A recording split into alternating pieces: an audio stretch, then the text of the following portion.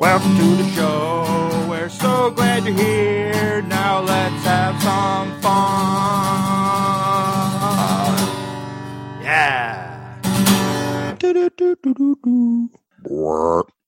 Yeah. Hello, friends. We're back. It's another episode of the Brian Trust. The beginning of March. Ooh. As it were, the onset.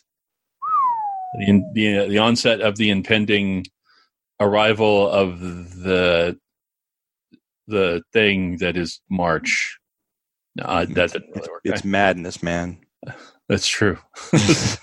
For some people, like I guess if you're really into certain things, I suppose it is madness. But yeah, never got into that. I don't know why. I didn't either. I occasionally would like toy with the brackets, like at work. They would pass out the bracket. I'm looking at, quite honestly, not necessarily even for betting. Well, neither did I. But I have usually. I would go like win-loss percentages and to like try and go that way. And yeah, no, I gave up on it. I'm just like, I don't care that much. I look at it this way though. March Madness for people, some people really enjoy it. Great. Mm-hmm. But then they don't get to criticize when I go to Dragon Con in costume. Right. Because that's my thing. March. That's my thing. Right. That's your thing. Like football fans who like they get face paint and they tailgate and they do all this stuff for the Super Bowl or whatever. Like, then they see people going to a Comic-Con and they're like, nerds. They're right. Making when fun they're shirtless and like freezing on the cold. You literally do the exact same thing, just in the mode of football. Like I don't understand what the difference is. Right. Except you don't have to get hosed off. A lot more money than we are. So anyway. Everybody has the things they love, and that's good. And that's okay. It's good to have things that you love. It gives you something to look forward to, and it adds to your life. Sure. Yes. I can see that. So it has been a couple weeks since the last episode. It has been a couple weeks. We had a break last weekend. Took another break last week because I was in another show. Congratulations. How did it go? It went okay. There were some minor technical things with the show, glitches here and there, and some of that was we didn't have our one of our cast members is basically the technical director for the company. And he's the guy who usually ends up running the soundboard for most, or at least setting things up, and he knows because he's a professional audio engineer for like concerts and theater, like around town. Like he does a lot of gigs, for that, so he knows what he's doing. We didn't have him, and it showed. It was good. It was a learning experience. Oh, sure. For sure. The other thing, it taught us a lot of things, which is that Artsy as a whole, like we don't have enough equipment to support two simultaneous shows, because we had the main company was up in Chattanooga at a convention last weekend at Connuga specifically, which is an annual convention up there, performing. And then we were doing our show at the same time. So it was, and that's where he was. He was actually up there helping them out with Connuga. Because there were more technical issues. It was just to be on the safe side, because they've had some issues up there. And where they were holding the convention, there are some rooms in there that we do not want to be performing in, because they're concrete walls and kind of, echo, that's what I call it, the echo chamber of death. You get a lot of reverb bounce off the walls and stuff, and it just kills your sound. Like it's really bad for audio work. But the library went good. It was a smaller attendance than the first show. But that's okay. I don't mind, I will be performing again in a singing capacity in the show that I directed specifically, so I wouldn't have to sing. I thought I did okay. I don't mind. I get compliments on my voice, which, obviously I'm happy to receive. Yes. I'm going to be playing a different role next month because we have a different person missing from the cast for the last show. So it's, we're going to rehearse later in the week for that. And other things. I don't need a ton of rehearsal, thankfully. I'm usually pretty good about coming in cold and doing some of that. So it shouldn't be too bad. So we had fun. Gwinnett County, which is kind of is outside Atlanta. It's like kind of northeast, east northeast of Atlanta. So we've been partnering with the public library system to do a series of shows. After the first show, they asked us can you come back and do a kid show for the summer program, and can you do something in the fall? Yeah. And we talked to them about it. We're like, this is our super busy season, so the summer's not going to work for us. Yeah, right. Maybe in the fall we can talk about doing another show for the adults, something a little more adult oriented, not over sexualized or not R-rated, but most of our shows are very family friendly. Of course. But we do have scripts that we can do for an older audience, right? When need be. So that's so we're like, well, we'll let us get past Dragon Con's kind of the end of that, and then there's like a gap of a couple months in there where we don't necessarily have a show, but we can kind of concentrate. Once we're like, let us get past Labor Day, and then we can talk. Right. Because most of our production calendar is usually booked up at the beginning of the year. Like we schedule out a lot in advance for the conventions that even if those conventions aren't necessarily firmed up, right? Because they're still organizing. We know that they want us to come back for that, so we try to at least block off that weekend to say we're tentatively committed to this. Right. But I've been talking with the president of the company who filled in with us this past week. Like we're talking about it because ideally we want to have enough equipment for the company to be able to do 2 shows in 2 different locations at once. Yeah. It's good to have backups as well, just in case and things like that. But we also need to get a better sense, like do an actual equipment survey and figure out everything that we have and everything that we use, so we can say, this is for show A and this is for show B, that kind of thing. And then we can use that show B equipment for other, even if we don't use it for that, we can use it for other things. Even if we're not doing 2 shows at once at a given time, like we can use multiple pieces of equipment. And, we've got a closet full of Foley stuff for Foley sound effects and things that we need to catalog. There's a lot of stuff that we need to catalog and get organized. That's fun though. That sounds like a lot of fun. It's interesting. And when, if someday you happen to end up here, perhaps maybe it could happen. Not in play. We don't know. Don't discount anything. Here's the thing. I always try to reach out to other voice actors. Like something like this, if you get a chance to do radio theater, it's a great way to, especially if you want to learn, if you want to stretch yourself and do character work and things like that. Most of my voiceover stuff is straight up narration, obviously with audiobooks and things like that. So I don't get to do a lot of character work. So this is a great opportunity for me to really exercise that without having to pay for a class. Right. A great learning opportunity. So it's it's real world learning. We just started. Now that we started studying new scripts, we've got a convention coming up in April. And so we're reading new scripts and auditioning for that show. But it's always a good time for us because we put out the word and like, hey, if new people want to come into the company and start getting involved prior to our big show at Dragon Con in the summer, because you have to attend like X number of rehearsals before you can be considered for being cast in a show. So we try to give them several weeks notice to go, hey, if you start showing up now, you can actually be in these shows. Right. So we had 3 or 4 new people show up this week. Always fun. New meat. I say that it was 9 months ago. I was the fresh meat. So, it's, right. But it's always good to get new people involved because they bring different things to the table and stuff like that. Yeah. Like one guy, he likes voice acting. He kind of wants to get into voice acting, but he's an engineer by training. Some of it's software engineering, but he wants to do the audio side too, which is great because we need board operators and we need stuff, a lot more of the technical side. Foley, we need people who want to do Foley and things like that. We're trying to get some more of that under control. And there are discussions because, we want the company to evolve and grow and do what we can do, Anyway, it was a very fun show.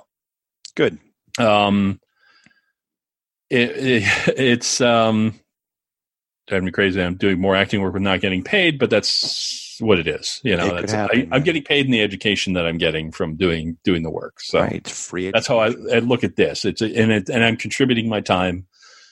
So I could put a value on it. Maybe I could write it off as a tax deduction at some point, figure that out. Anyway,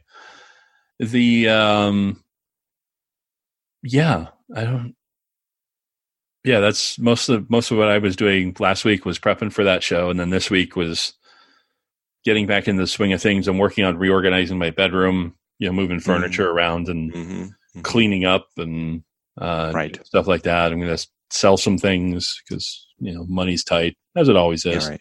Sure. Hi diddly the actor's life for me.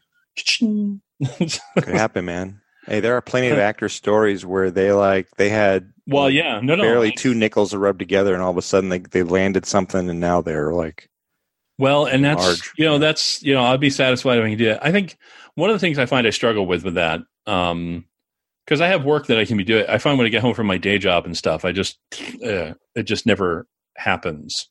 Right. And some of that is just because I got into a routine and things, and I just need to bust that routine a little bit. So I'm trying to be more aggressive about that as well. It's always easier to do that in times of extreme poverty because you're a little more motivated, I think, by fear, if nothing else. Yeah. So, but I'm keeping up watching a movie every day. And still doing that. It's interesting. It hit day 60 yesterday. Wow. So 2 months of watching a movie every single day. Yeah. And the one I watched yesterday was not great. Mostly it just kind of was flat for me. Sure. Like I think I know what they were trying to get across, but I was just like, I don't care. It was just but I almost bailed on it like halfway through. But I promised myself, that's the challenge of this, is I promised myself I have to watch the entire thing. I cannot bail on. I can't quit the movie. Like I actually have to watch the entire thing all the way through. Right. So that has been interesting to try and do that. And occasionally that's the thing. I hit the occasional day where it's like, ooh, do I really want to watch this, or what do I want to see? What do I want to, right. What do I want to do? And it's never. And some of it is some things I can't download to like watch at work, to sit, download online to watch at work. Some stuff I can, which is good. The other one I had, like I watched The Master this week. It was the Paul Thomas Anderson one that's totally not about Scientology. Okay. Well, it's not. It's inspired by the origins of that, but it didn't really. It's not about that specifically. Right. But the movie just didn't click for me. Like, okay, it was one of those, like it was interesting in some ways, but it felt a little too disjointed and kind of jumped around a lot, and I couldn't really get into it. So I have that same feeling about the reboot of the TV show One Day at a Time. Okay. You know what I'm talking about? Well, I haven't watched it. I haven't watched it yet, but that's yeah. So the 70s, the 70s version, you're very familiar with it, right? It's I am. I haven't seen it in forever, but yeah, right. I mean, the premise, right? Single mother. Yeah. She's trying her best to live. Sure. And she's raising two daughters, and they have, the superintendent of their building, all this stuff, right? So they did a reboot. Same executive producer, Norman Lear, right? Is he executive producer? Right, he's involved. Yes. Yeah. Okay. Okay. So because he created the original show too. Exactly. So he's involved in the reboot, and so the reboot is sort of same premise. Schneider is a very younger Schneider, and I think he's the building superintendent. I don't know. You're right. Anyway, so and then it's a Cuban family. Yes. But they have added a twist. So Rita Moreno is the grandmother that lives with them. And then it's a single mom. She's a veteran, and her husband decided to stay in Afghanistan, so they separated. Right, so he was also in the military, so they separated, and she's raising a son and a daughter, and she's dealing with PTSD. The veteran mom is dealing with PTSD, and she's a nurse. And they touch on a lot of different issues of the day. Like they had the second episode. She was dealing with workplace discrimination, meaning that her male counterpart nurse, right? This guy that's a nurse, he's basically a lazy, sycophant, right? I mean, he's just like they really played him up to be kind of a jerk, whatever. And she's frustrated with him. Well, it comes out that he's making more money than she is, and she is like running that office. She's doing all the jobs. He's doing minimal, right? Sure. So that came out. But anyway, there's something about that show that I'm not connecting with. but people have said, "Oh, it's amazing! It's such an amazing show. You got to watch it. Stick with it. It's great." Man. I'm trying so hard to get past the third episode. It's painful. It's so painful, and I'm not connecting with it. And I'm like, no. Then that's okay. It happens. It's but I relate. I can relate to sure. Like not connecting with it. I just right. Yeah. There's just something about it that I'm just not connecting with. And I will talk about some connections because the past couple of weeks I've watched 2 movies we've specifically talked about on this podcast. Have you? Before, yeah. So last week I finally watched Professor Marston and the Wonder Woman. Oh yeah, it was on Hulu. So I did watch it. It was interesting. It's not so much about Wonder Woman itself, like the creation of the character itself. Mm-hmm. I mean, it touches on it a little bit, but it's more about the relationship that they had. Yeah. In a way, which I will point out, the Marston family itself denies the accuracy of that story. Okay. So, which is fair. Sure, of course. We don't know what the truth is. Like, it wouldn't surprise me, and I don't care necessarily if it's the truth or not. Like, it was not a bad story. I don't know that it needed to be told. It was one of those. I think it just got made because it was the 75th anniversary of the character, and the movie came out, and it happened to be a big hit. Fortunately, otherwise, I think it would have just come out. It would have been released very quietly, and it was probably based on a true-ish story, but they probably added some things. It actually says based on a true story in the movie because it's based on a book that was written about the Marston family, but the Marston family themselves deny that that's actually accurate. They didn't say it wasn't true; they just said it wasn't accurate. So it's interesting to me, some of the ways they describe that. It wasn't bad. It wasn't compelling to me to watch all the way through. I know it was like I'm glad it's over. When they were walking through the park, I was like, "Oh, thank God, the credits are rolling." Well, I wasn't that bad about it, but I mean, it was. No, but I was like, "This is interesting." In some degree, like it, and it's kind of they're very into fetish play and things like that. Yes, so, of course. It's not, but they didn't make sense obsess over that much. But that's the thing, yeah. Well, and that's the thing. Like he was a psychologist who was researching essentially like he was a feminist and a psychologist who was detailing the feminine mindset, right, and sexuality and all of that, along with his wife and right. Well, he and his wife, I mean, in the movie, he and his wife entered into the whole thing with curiosity for the sake of research. Well, the interesting part to me is like, it's interesting to me. First of all, she was very more blunt and probably smarter than he is. Yeah. In a lot of ways. And she couldn't get her PhD from Harvard. Like she refused a PhD from Radcliffe. But because Harvard wouldn't give her the doctorate. Like she didn't want to get it. She didn't get a doctorate because she wanted it from Harvard, and they wouldn't give it to her because she's a woman. And I was like, first off, that's dirty pool. That's not fair. Yeah. But at least nowadays it would be unheard of to do that. But and Radcliffe itself is basically Harvard. Like it's not. And even then, it was still Radcliffe was basically Harvard, but it was the women's Harvard. So it was kind of right. Yeah. Anyway, you can yell at us on the Facebook page if I'm wrong about that, which I might be. I may not be wholly accurate for those Harvard alumni out there that are listening. Right. That's with the Ivy Leaguers, man. Yeah. So they, this teaching assistant that comes in and kind of upends their lives in ways you wouldn't expect. It was kind of, it was a very progressive mindset that they had about that, and knowing that how other people would react. I mean, they were very good about keeping it quiet because they knew how other people would react. Yeah. And sure enough, like they'd like their kids get beat up, get into fist fights with the neighbors and stuff because of what's going on and all this drama. Right. There's some hanky panky going on in that house. Yeah. Well, when the one woman walks in on the that moment, that was actually kind of funny to me. I was just like, okay, I'm just gonna walk. Yeah. Right, I thought that I knew something like that was probably going to happen, but that was pretty funny. Like that was a funny moment. Like first off, who does that? Who just walks into somebody's house? But I forgot. It's the 40s, and it's not whatever. But then, So there's and that's still available on Hulu for people if they want to check it out.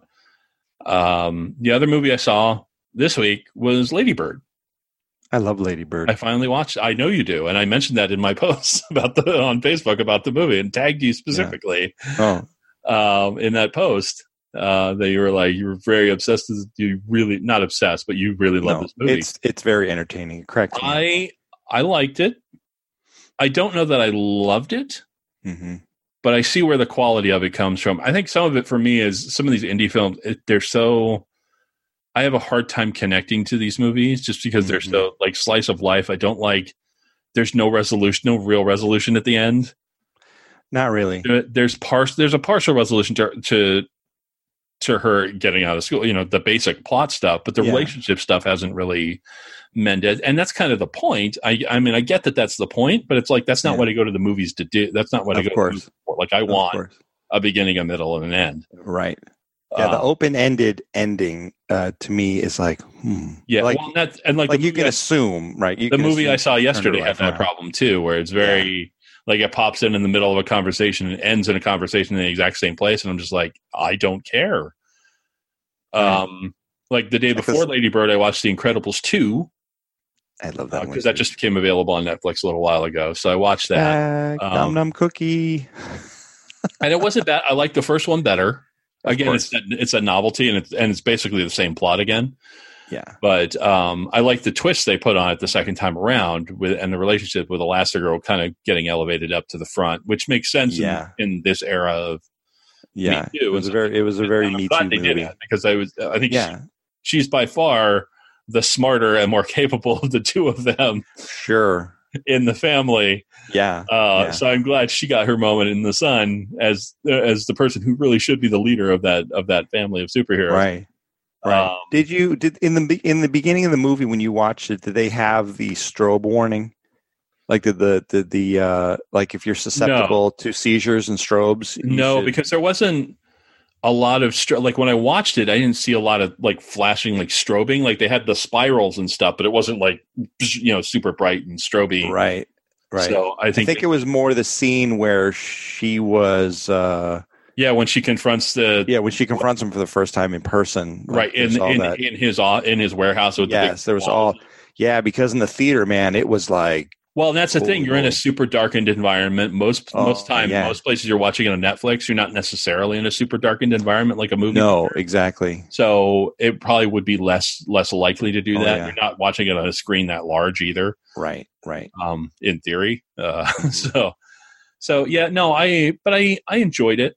Again, much like with Cars 3, or like the earlier movie the first movie was better. Yeah. The interesting part was like between Incredibles 1 and Incredibles 2, the entire Cars franchise was released. It was like made and released in that gap between one and right. Exactly. Which is and I like that Incredibles 2 picked up right where the first one left off. It just immediately went into the next story. And like it starts with the Underminer coming up at the end of the first movie. So it's exactly. I did enjoy that. Like there was little things I enjoyed. Jack was hilarious, and Jack with Edna Mode was so funny. I'm like, yes. Awesome. That was hilarious. He had his own little fight with the raccoon. That was yes. Oh god, the fight with the raccoon was awesome. Oh, that was so good. Yeah, that's the thing, and there were elements of it. I think, and that's the thing. Like I felt like it dragged for like the first 20-30 minutes, but it was setting up the roller coaster ride that was to cut. The rest of the story. Speaking of once the plot got the screenslaver showed like once the plot got going, the main plot, I'm like, oh, there we go. Now that the bad guy's here, I can. Yeah. Funny you mentioned roller coaster ride because in Disneyland, California Adventures, they rethemed the Screaming Eagle. It's a roller coaster. They rethemed it to the Incredibles, and it's based off of Incredibles 2. Nice. And it's a fantastic. I mean, they didn't change anything about the track. I'm not a roller coaster guy, so I don't. I like good. The theming is so good. I like that in my plots, not in my. Yes, of course. I like to watch a plot, not plots in my fan. Like, oh god, yeah. That's not maybe someday, but I'm just too much of a. I've been in a couple of those things, like flume rides. I'll do for some bizarre reason. Yeah. And ever since, especially like I tried the Indiana Jones ride or whatever, Disneyland, the Temple of the. Oh yeah, that's a rough one. That was the worst experience I've ever had on a ride. Like my knees. It's that hydraulic car, man. It just jerks you around. Well, and the worst part was I was up in front, and there was nowhere. It was like a solid wall of plastic, so there's nowhere to put your feet. Like there's no holes. Oh yeah. For your leg. Oh yeah. It's a big It was banging my leg. I could barely walk when I got out of the thing. Like, I know. So bad, and my knees were bruised for days. Like it just was. Yeah, they build those rides not for normal sized people. Well, honestly, I am not a normal sized person. No, I know, but like even if I was a skinny 6'2" person, it would be tough to sit in there, right? Yeah, right. I mean, the last couple of weeks I watched some terrible movies. I watched some good movies. There's one you might like. I don't know if you've seen it. It's called Robot and Frank. It's set Robot and Frank. Yeah, it's set in the near future. It stars Frank Langella as like this retired jewel thief.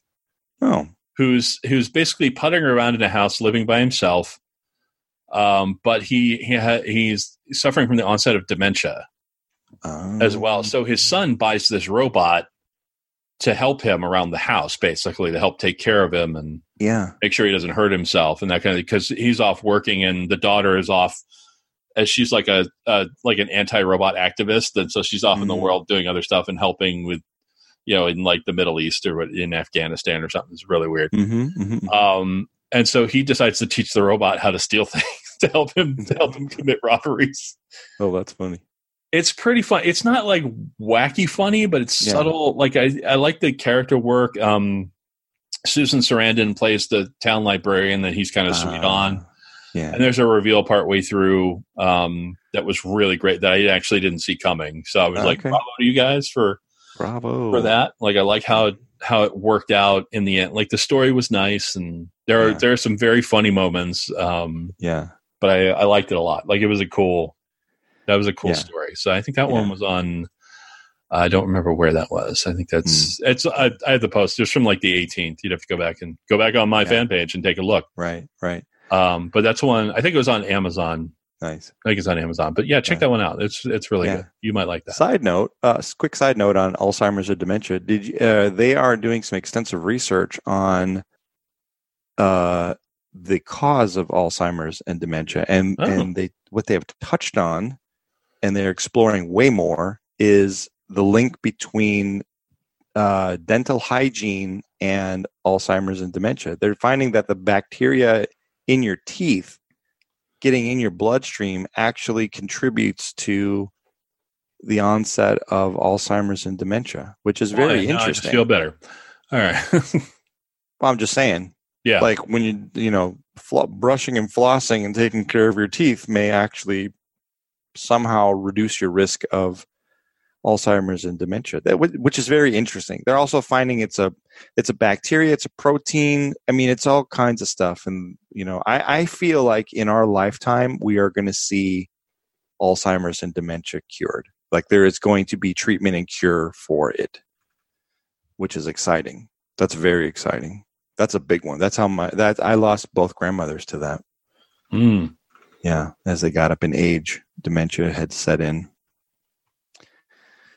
Yep.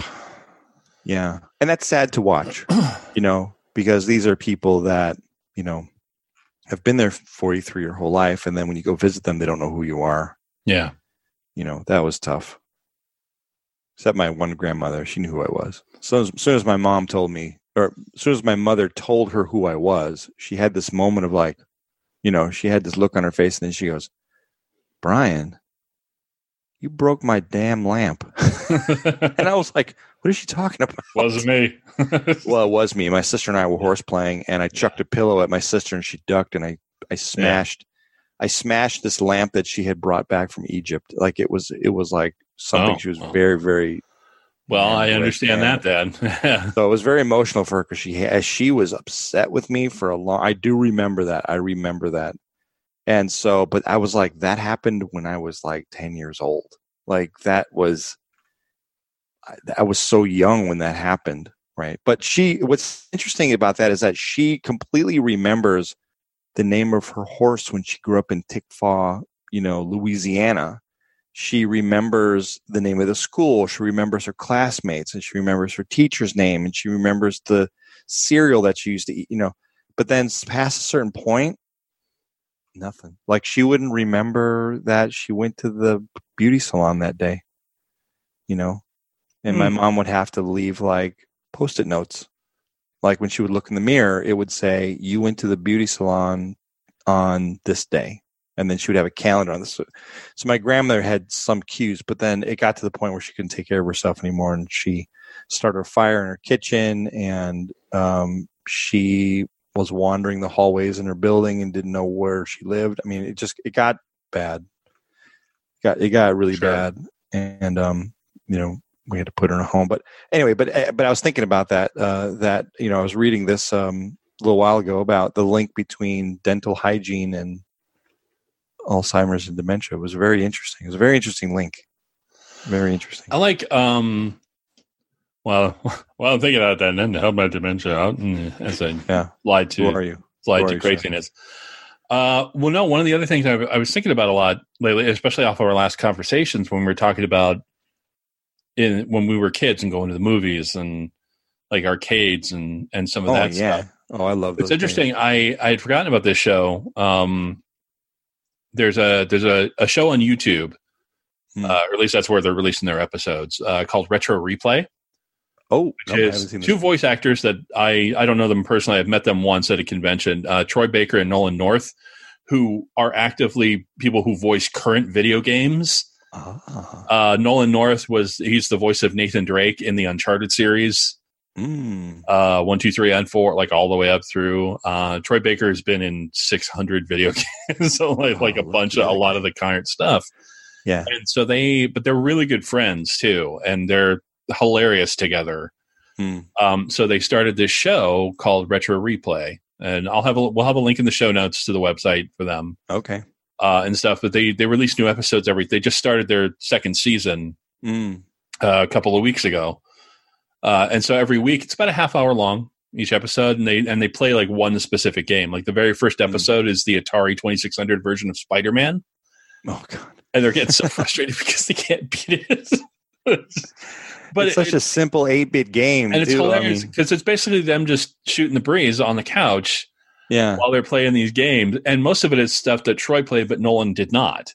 Right. And so like he's introducing him to all of these different games. And a lot of it is viewer choices, like they've decided like what they should play and right. And things like that. And some of it they pick themselves. And so it's a different game every week. And it's really hilarious to hear their conversations. And some of it flashes back on when they were kids. And so like Nolan's about our age. Troy's a little younger than we are. Nolan's about our age.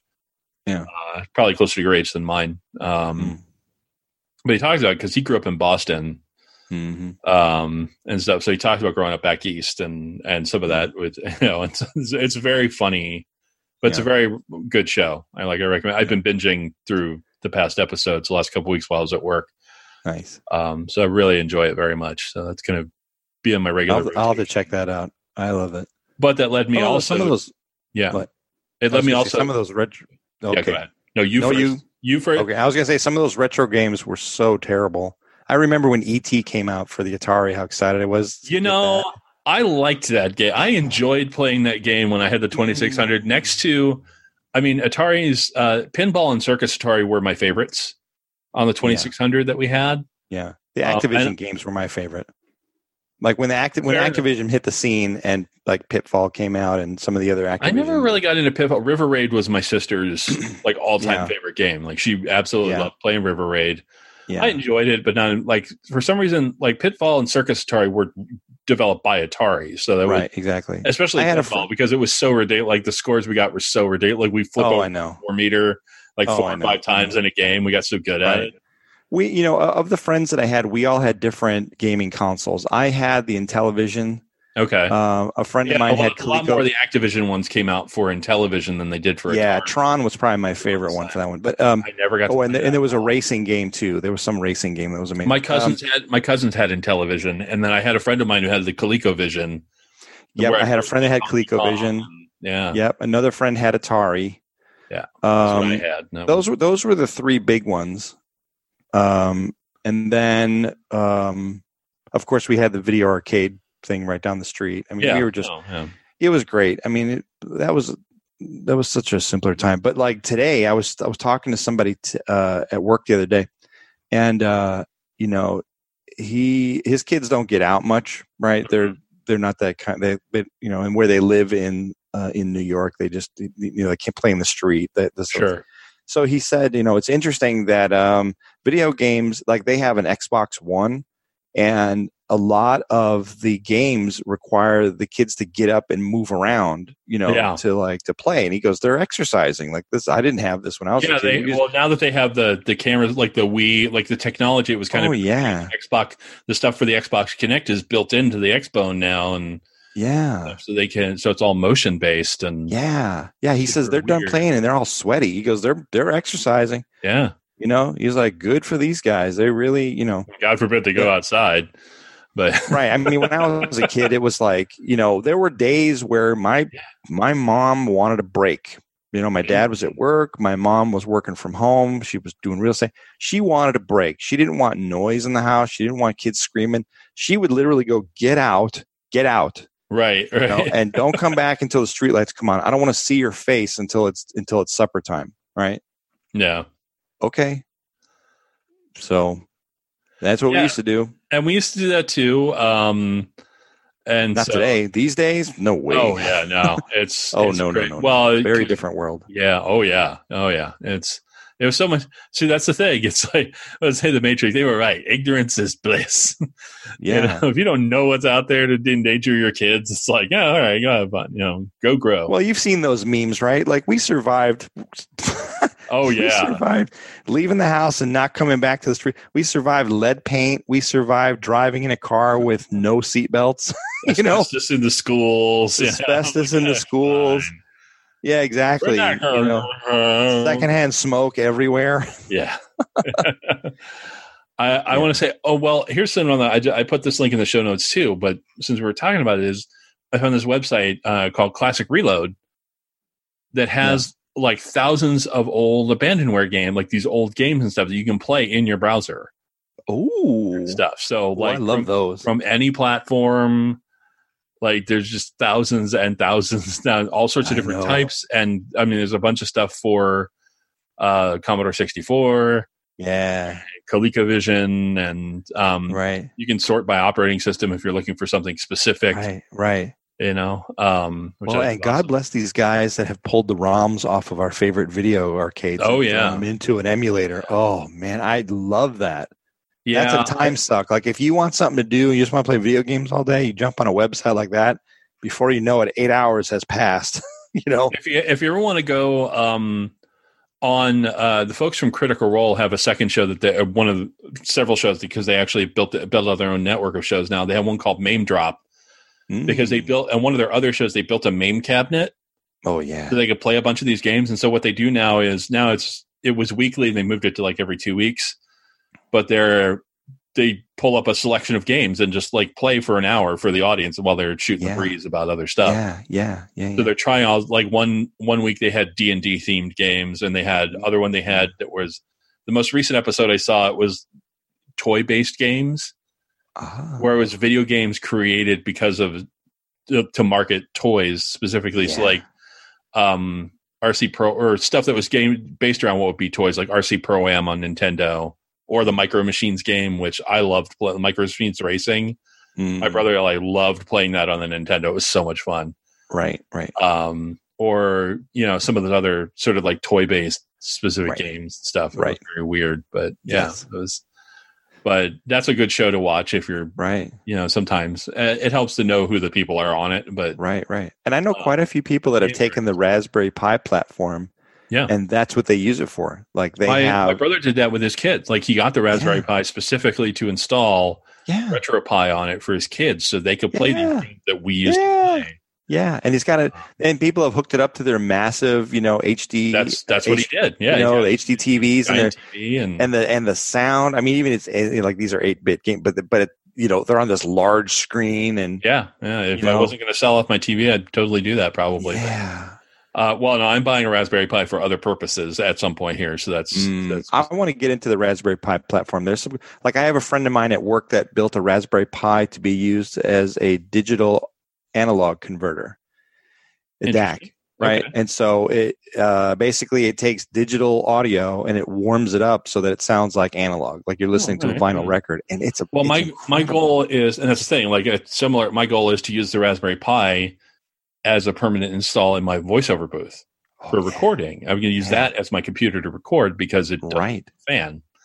Yeah, so it's like exactly. You put a nice heat sink on top of it. Forget it. It's like, oh, yeah, it's quiet. So I mean, it wouldn't require a lot of and Audacity doesn't require a lot of resources. Mm-hmm. Record it to there, save it to my Drobo, and then I can edit off of my Drobo live because I have an SSD in there to accelerate as a buffer. Oh, nice. Yeah, you got the hot cache in the Drobo. Yes, I did. That was because we talked about that, and so when I got the Drobo, that's the first thing I did was get the hot cache. I'm like, absolutely. Oh yeah, that made a big difference.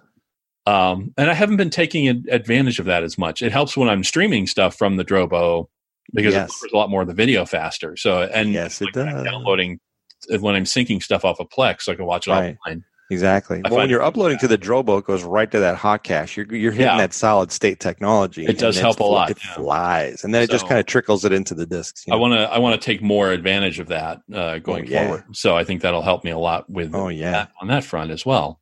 Yeah, but Drobo's so I encourage everybody go to like Classic Reload, go see Retro Replay. It's fun. It really is just fun to watch. It's a half an hour. I will check that out. I have not heard of that. I will check that out. It's really fun and silly. And again, because Nolan North hadn't played most of these games. He's in a lot of the modern ones. He hasn't played most of these games for his kid. Some of them, and they talk about that, but he's kind of learning as he goes. Yeah. And he's hilarious just naturally. So it that helps a lot. Yeah. But in Classic Reload as well, I haven't had a chance to explore a lot of it. I'm definitely going to start at some point here when I have some time. Yeah. I'm like, that's going on a permanent bookmark to be like, I'm saving that because I want to have some fun. Yes, sir. I love that. I love websites like that where you can, like I got on one where you can play Donkey Kong. And the Internet Archive has a section. Oh yeah, where you did like the virtual living room, I think they called it or something, and where you can do a similar thing, where you can do basically the similar thing, right? This version of Donkey Kong, it was the upgraded ROM that didn't have the kill screen, right? Because Donkey Kong when it first came out, it only had so much memory that you can only get to a certain part. Yeah, and then console living room. That's what it's called. Yeah. I'll put a link to that in the show notes too. Yeah. So a lot of these games had a kill screen. I think Pac-Man was another one that had a kill screen. Yeah, that one, it's a little trickier because they're not necessarily built to play in the browser as much, but they've got all sorts of. But the idea is that's more of a catalog that these things existed, and here are the games for them. And like the Magnavox Odyssey 2, which I had one. Did you? For a little while? Yeah, I did briefly in the late 90s. I was collecting a bunch of video like game systems and consoles, and I found that I don't even remember where the heck I found that. I think I found that at a Goodwill or something. Oh wow! I need to have this. I had like 2 games. Like I could never find games for it though. Yeah, right. It was very it was like that flat surface where it's kind of like now we look at touch screens and some of that stuff now and like membrane keyboards and like, oh God. And I look at this thing and you had to really push hard to get the buttons. Yeah, exactly. The sensors would give out after a while. Like the popular characters stopped working. Oh yeah. It was ridiculous. Texas Instruments had a console like that, I think. Yeah. Well, I had when I had my 2600, I had a second, we had one as kids and I don't know where that one went, but I got a second one as an adult. Yeah. I had like 150 cartridges for that thing. Oh yeah, it was insane, and it disappeared on me. Ooh. Unfortunately, in the late 90s, I had a period where I was moving a lot, and it just unfortunately it vanished during one of the moves. Right, and I was really sad about that for a long time. It still hurts. I was like, man, I would love to pull that out and hook it up to a TV and play it. Yeah, or even if I could get the Atari Flashback. The problem with the Atari Flashback is it has upgraded graphics. Or like the Nintendo ones now, the retro NES or whatever, like some of the stuff. Right. Because they've upgraded, not drastically, but they've upgraded enough that it looks different. And it's like, well, that's not the original feel of these games. Like Galaga was one. Oh yeah. Where it looks very different than it, or Space Invader, like it looks very different than it did on the original 2600. So they cleaned it up a bit, so it's not like 4-bit graphics. Yeah. So it's unfortunate, It's like, oh man, why'd you have to go? Yeah. Yeah, right. But those are the ones that you can buy with all the games preloaded. I know. Yeah, well, no, and that's fine to me. I was like, I mean, like there's no cartridge in it. It just it comes with 200 whatever games. That's the thing. Like I could sit there, I could buy a Raspberry Pi, take the time, install the emulators, find all the ROMs, install all the ROMs, do all that stuff, or I could pay the equivalent amount and get one of those things with like 100 games, all of my favorite games on it already, and be like, okay, I'm just gonna play that for hours on that. Yeah, exactly. So I think the Pi gives you way more variety because you can load so many different emulators. No, that's the thing is there's one. Yeah, it's endless. And in fact, there's one that they played on Name Drop that I've been trying to find. I think it's called Puzzles and Dragons. Or something like that. It's a D&D based game, but it's a trivia game.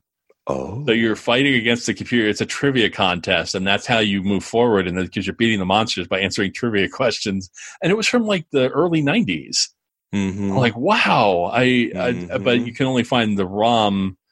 Like I tried to install MAME on my PC, and I couldn't quite get it to work. And right now I don't have the time to focus on, of course, doing that because I have other priorities. Yes. I mean, it'd be nice to be able to take the time to do that kind of stuff again someday. But, I'm focusing on other things like, money and living and redoing my website and that kind of stuff. There you go. This is a moment for the soapbox. For those of you out there who, we read endless articles about Facebook and being on Facebook and YouTube, posting to these things and posting to Medium and posting all these other things. The easiest thing you can do for yourself is build your own freaking website. It's true. Because you control it. You have, and I'm not talking about going to WordPress.com necessarily, although you can as an option. Not a sponsor of this podcast. Nobody's sponsoring this podcast. This is just me. Nope. True talking story. about it because I've been thinking a lot about this lately. The interesting thing is there is a group called Indie Webcamp, and that's one of their big things is putting forth the idea that more people should create and have their own website, specifically to control their own identity, and the things that they create can be associated with a particular brand. And because when you post on, like when I post on Facebook, the stuff I'm doing for the movie challenge or that kind of stuff, I don't really control it once it's up there. Like I have some control, but Facebook has a lot of that too, which is also why I'm doing weekly updates on my actual blog specifically so that I have more stuff about the movies I did and I could write longer essays about how I feel about some of this stuff. So I'm going to put a link to them as well in there, but this is specifically their webpage as to why you should do these things. If you don't feel code savvy, things like that, there are endless places you can go to learn HTML and CSS, or at least the basics, so that you can create the kind of site that you want. So if you're thinking about getting into programming, that's actually a really good place to start, I think. You don't have to deal with ads. You don't have to deal with, unless you want to put them in there. Basically you'd have to get hosting and things like that for your sites. You can avoid content loss if you're careful with your stuff. You can do that. So, there's things you can do that will help you keep control of what you create or what you write. Or, you want to post pictures of your family? Great. You don't have to put them up on an iCloud gallery. Build a website, throw them up there yourself. Yeah. And so this is a good way to look at why. And it takes some time, but like Codecademy, Treehouse, there's actually places online where you can go and learn HTML, the basics of it for free. Yeah. And you can kind of go in there and try it out and see what it means, what you're doing and learn some of that stuff, get a book, try different courses out. Right. I mean, you can go back to school if you want and actually pay for a class if you really want to do that too. Yeah. That's one of those things that it's good to kind of, in this day and age, it's good to keep control. It's more important than ever, I should say, to be better about keeping control of those things that you're putting out in the world. Exactly. Well, and if school is too scary or whatever, or it's unaffordable, there are plenty of learning websites like lynda.com Yeah, well, I love that stuff. The trick is Linda costs money. That's what I'm saying. Linda costs money. Check with your local library. There are options. Of course, right. Well. Yes, that's what I'm saying. But there are less expensive alternatives. Well, like Code Academy is the one I've been kind of refreshing a little bit on that. Yeah. No, I'm Treehouse I've played a few times. It's kind of they have paid. Obviously, they're gonna prompt you to upgrade because they want of course pay for courses and stuff, which is the upsell. Mm-hmm. But there are plenty of platforms that you can, like WordPress is a great one that you can actually download and install separately, and that kind of thing. If you want, you can create like your own little mini Wikipedia if you wanted to as well. That kind of, and that's based on open source free software that the Wikimedia Foundation created, and they're like, here, you can use this and do your own thing. Great. Right. So I encourage you guys. I mean, I've been thinking about this a lot this year as I get more involved with projects with Artsy and my own stuff as well. As like I said, right now, fear of extreme poverty is a great motivator for me I start thinking about these things like, okay, how do I move forward on this stuff? So I start exactly. As long as I'm careful to not spin my wheels too much. But it gives you a chance to think about what you're putting out in the world and how do you do that. You don't have to even do any of these things. You can keep on doing what you're doing as long as you're aware of what you're doing. And that's how I always look at it, is informed consent.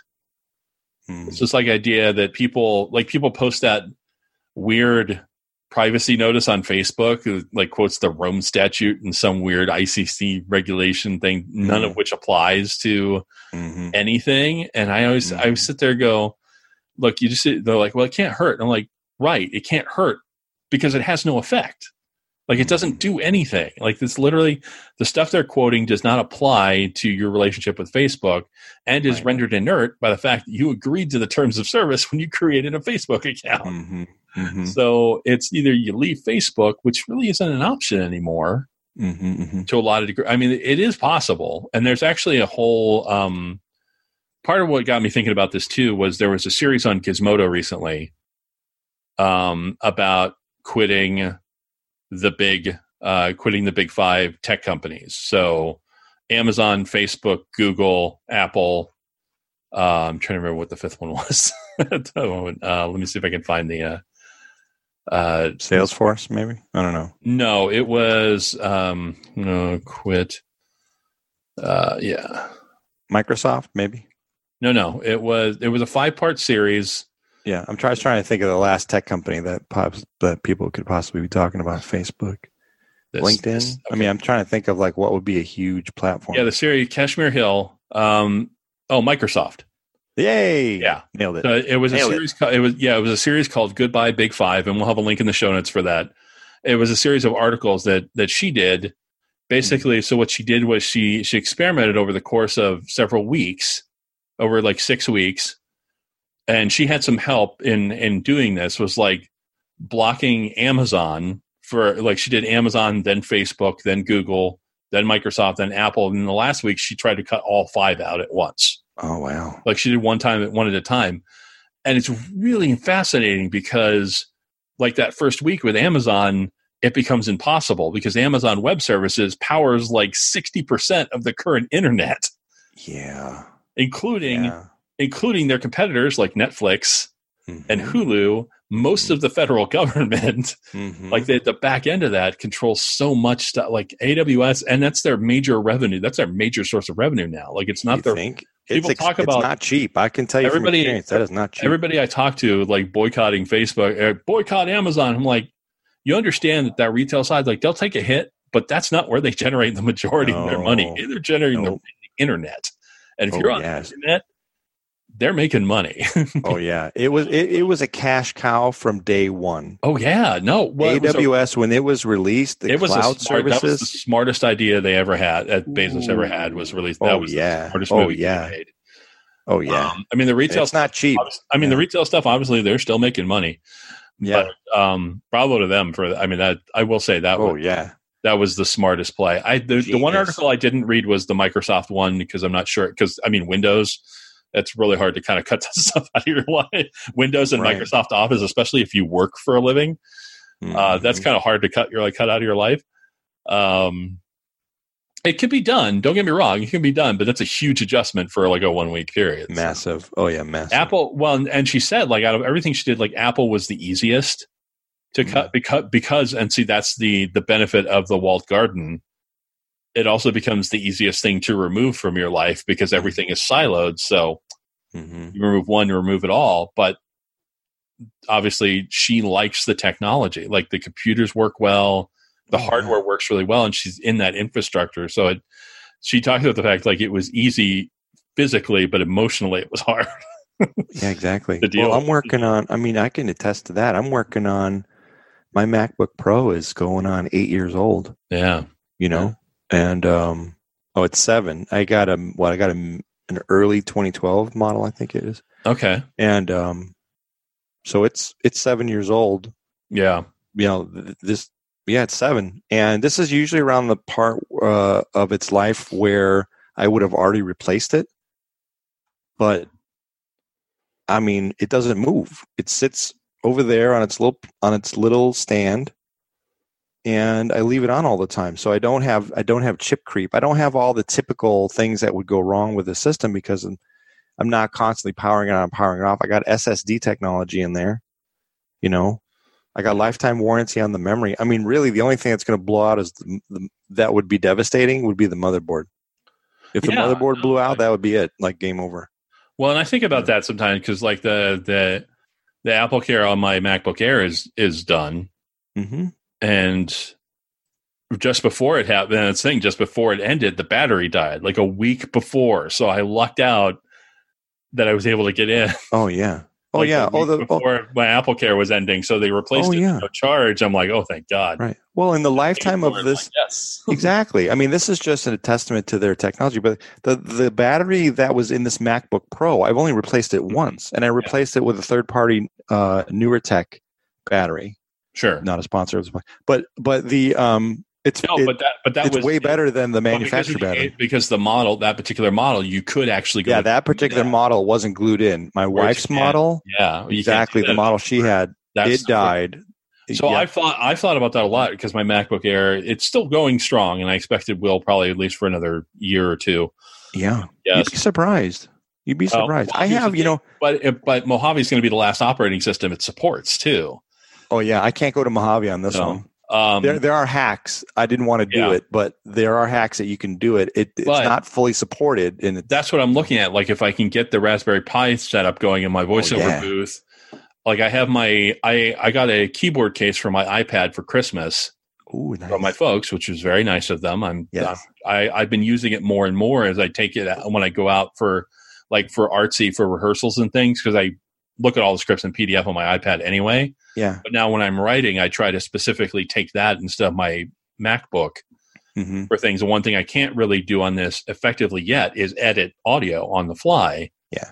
Because I haven't taken the time to really learn and master Fairwrite, which is the audio editing and recording app I have on that, specifically at the recommendation of Jason Snell from Six Colors and the Incomparable network of audio podcast because he actually records and edits in Fairwrite on his iOS. On his, he's just doing it on the iPad Pro, so he's got a big screen. But but he even details like this is how I've been doing this and that kind of thing. I'm like, okay, so I bought it specific. Like I paid for the app specifically to give that a shot. And I've tried it a couple of times. It's kind of counterintuitive as to how to move things around by touch. Right. Because it doesn't use a mouse. So you're like, you use your finger to drag stuff around. Right. So it's a little weird. But I really want to be more, and like loading file in and out is a little bit of a headache, but that's partially because of iOS more than anything else. Although now with the Files app, now that they've opened up, like adding stuff from Dropbox and file, like open that up a little bit more. Right. I mean, and I pay for more iCloud storage, so I can probably do something with that too, and be more aggressive about that. So I could edit on the fly. So that's kind of the last hurdle I'm trying to get over is figuring that out. Because then the MacBook, when it dies, or if I decide to sell it for rent money, it's like okay, I still have my desktop. I still have things. I'm actually thinking of right now is because I have a second monitor behind me as well. Is hooking that up to this Mac Mini and running that in the booth with the other microphone. Right. When I need to record, because then I could just record off that one instead of this setup, or find some way to do it so I can use one mic for both setups. This would be super weird, but I think I could do it. I don't know. Right. And then you start cranking out books. Cranking out more books. And that's what I mean. Like having the discipline to do that, get back into that. I think part of what I've been sitting there like, it's got to be quiet. It's got to be quiet. And then I remember I go back to like, when I started, I was in a concrete bedroom under the Burbank flight path in North Hollywood, right, recording stuff, and I did not let that end with loud roommates, and I did not let any of that stop me, and I cranked out like half a dozen books at that time. So I'm like, you coward, you just do it. It's. I think once you find that you get in motion, that's the first hurdle. A lot of it was, and that's the same thing that stopped me when I was living back in Phoenix, even in my apartment. Like I let a lot of little stuff stop me because the perfectionism and the resistance of actually doing it. And I'm just like, stupid, just go. Right. Get out of your own way. Exactly. Yeah. So that's what I say. Build your own website and get out of your own way. That's pretty much, that's if they're going to take anything away from today. Right. Oh, and play more games, I guess. Yeah. And play more games. Find and support your local theater. Set aside some time to play more games, support your local theater. Go to artsy.org if you want to see everything we're doing on that. Right. But and fun in life. They've got the whole catalog. Yeah. That's it's really I remember from college, the director of the marching band there had a sign in her office there that always said, if you're not having fun, you're not doing it right. Yeah. So that's how I've always I took that to heart when I went to that my time in Flagstaff. Out of anything else, that's what I took away more than anything else in my life was that. Like if you're not having fun, you're not doing it right. And so it's not necessarily you have to be a hedonist, but find some enjoyment in the things that you're doing. Yeah. Otherwise, why bother doing them? Because YOLO, baby. Right. Yeah. Yeah. Yeah. YOLO. It's funny. Quick side note. When I drive to Sacramento, I drive over the Yolo County line. Yeah. And every time I always think about that every time I look at a map. I'm like, YOLO. Yeah, I do that too. Yeah. YOLO. I always yell it out. YOLO. I used to do my brother and I started this thing when we would do road trips and stuff. When we cross county lines, because you always see that sign now entering such and such county. Yeah. We always used to joke because we used to watch the Critic. Oh, if you remember that cartoon, and I love that cartoon. His dad would go crazy, and like he thought he was El Kabong from the old Hanna-Barbera cartoons. That's right. And so we'd always cross that line and go Kabong. It was just that becomes a weird thing, and that was just fun. I wonder if that cartoon is somewhere online. I would like to revisit that whole series. That was a funny show. To bet that it probably is. Mm-hmm. Because that was, I cannot remember specifically. It wasn't. There was a character. It was Quick Draw McGraw. That's what I'm thinking. Oh, yes. What's the name of the character? Right. I know YouTube probably has some homages, and mashups. The kabong was his guitar. He would hit somebody with a guitar, wouldn't it? Yes, that's what it. Kabong, kabong, bong. Yeah, exactly. So that was. That was always fun. I love that. So it was. Oh boy, I had to dust off the cobwebs for that one. The idea was a take on Zorro. Yes, but he was El Kabong, and he would smack you he would clobber you with his guitar. Yeah, it was fantastic. Oh boy! But we don't have time for that anymore because we're out of time on the show. Kabong! Yes, that sounds means we've reached the top of it's the end of these. Tridex medicated band hour. You reached the end of another episode of the Brian Trust. Mercifully, we stumble across the ending. You can listen to this show and all of our episodes on our website at briantrustpodcast.com. You can subscribe there or on Apple Podcasts or wherever fine podcasts are caught and listened to throughout the ages and infinity, et cetera, et cetera. Wherever you do listen to the show, if you have the opportunity, please feel free to rate and review the show because ratings and reviews are how shows like ours get discovered by other people listening on those same services. Yep. If you want to give us feedback directly that you feel isn't warranted in a family-friendly review or more pointed feedback, you can always contact us directly. Yeah. You can email us at briantrustpodcast@gmail.com. I will point out that Brian is spelled with an I correctly. You can also find us on Facebook at facebook.com/The Brian Trust. We're also available on Twitter. The show is at The Brian Trust. You can see a theme going there. Individually, we're also on Twitter. I am at Actor Geek. I am at B Selkie. And that's going to do it for this episode of The Brian Trust. So until next time. The hippo hurricane holler.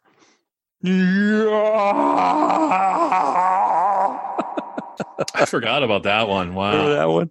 The big old hippo is blowhard. Captain Caveman! Yeah, that's Hong Kong Phooey. Oh, man. Saturday mornings were great. Weren't they? Yes. Let's save that for next week. Yes. All right.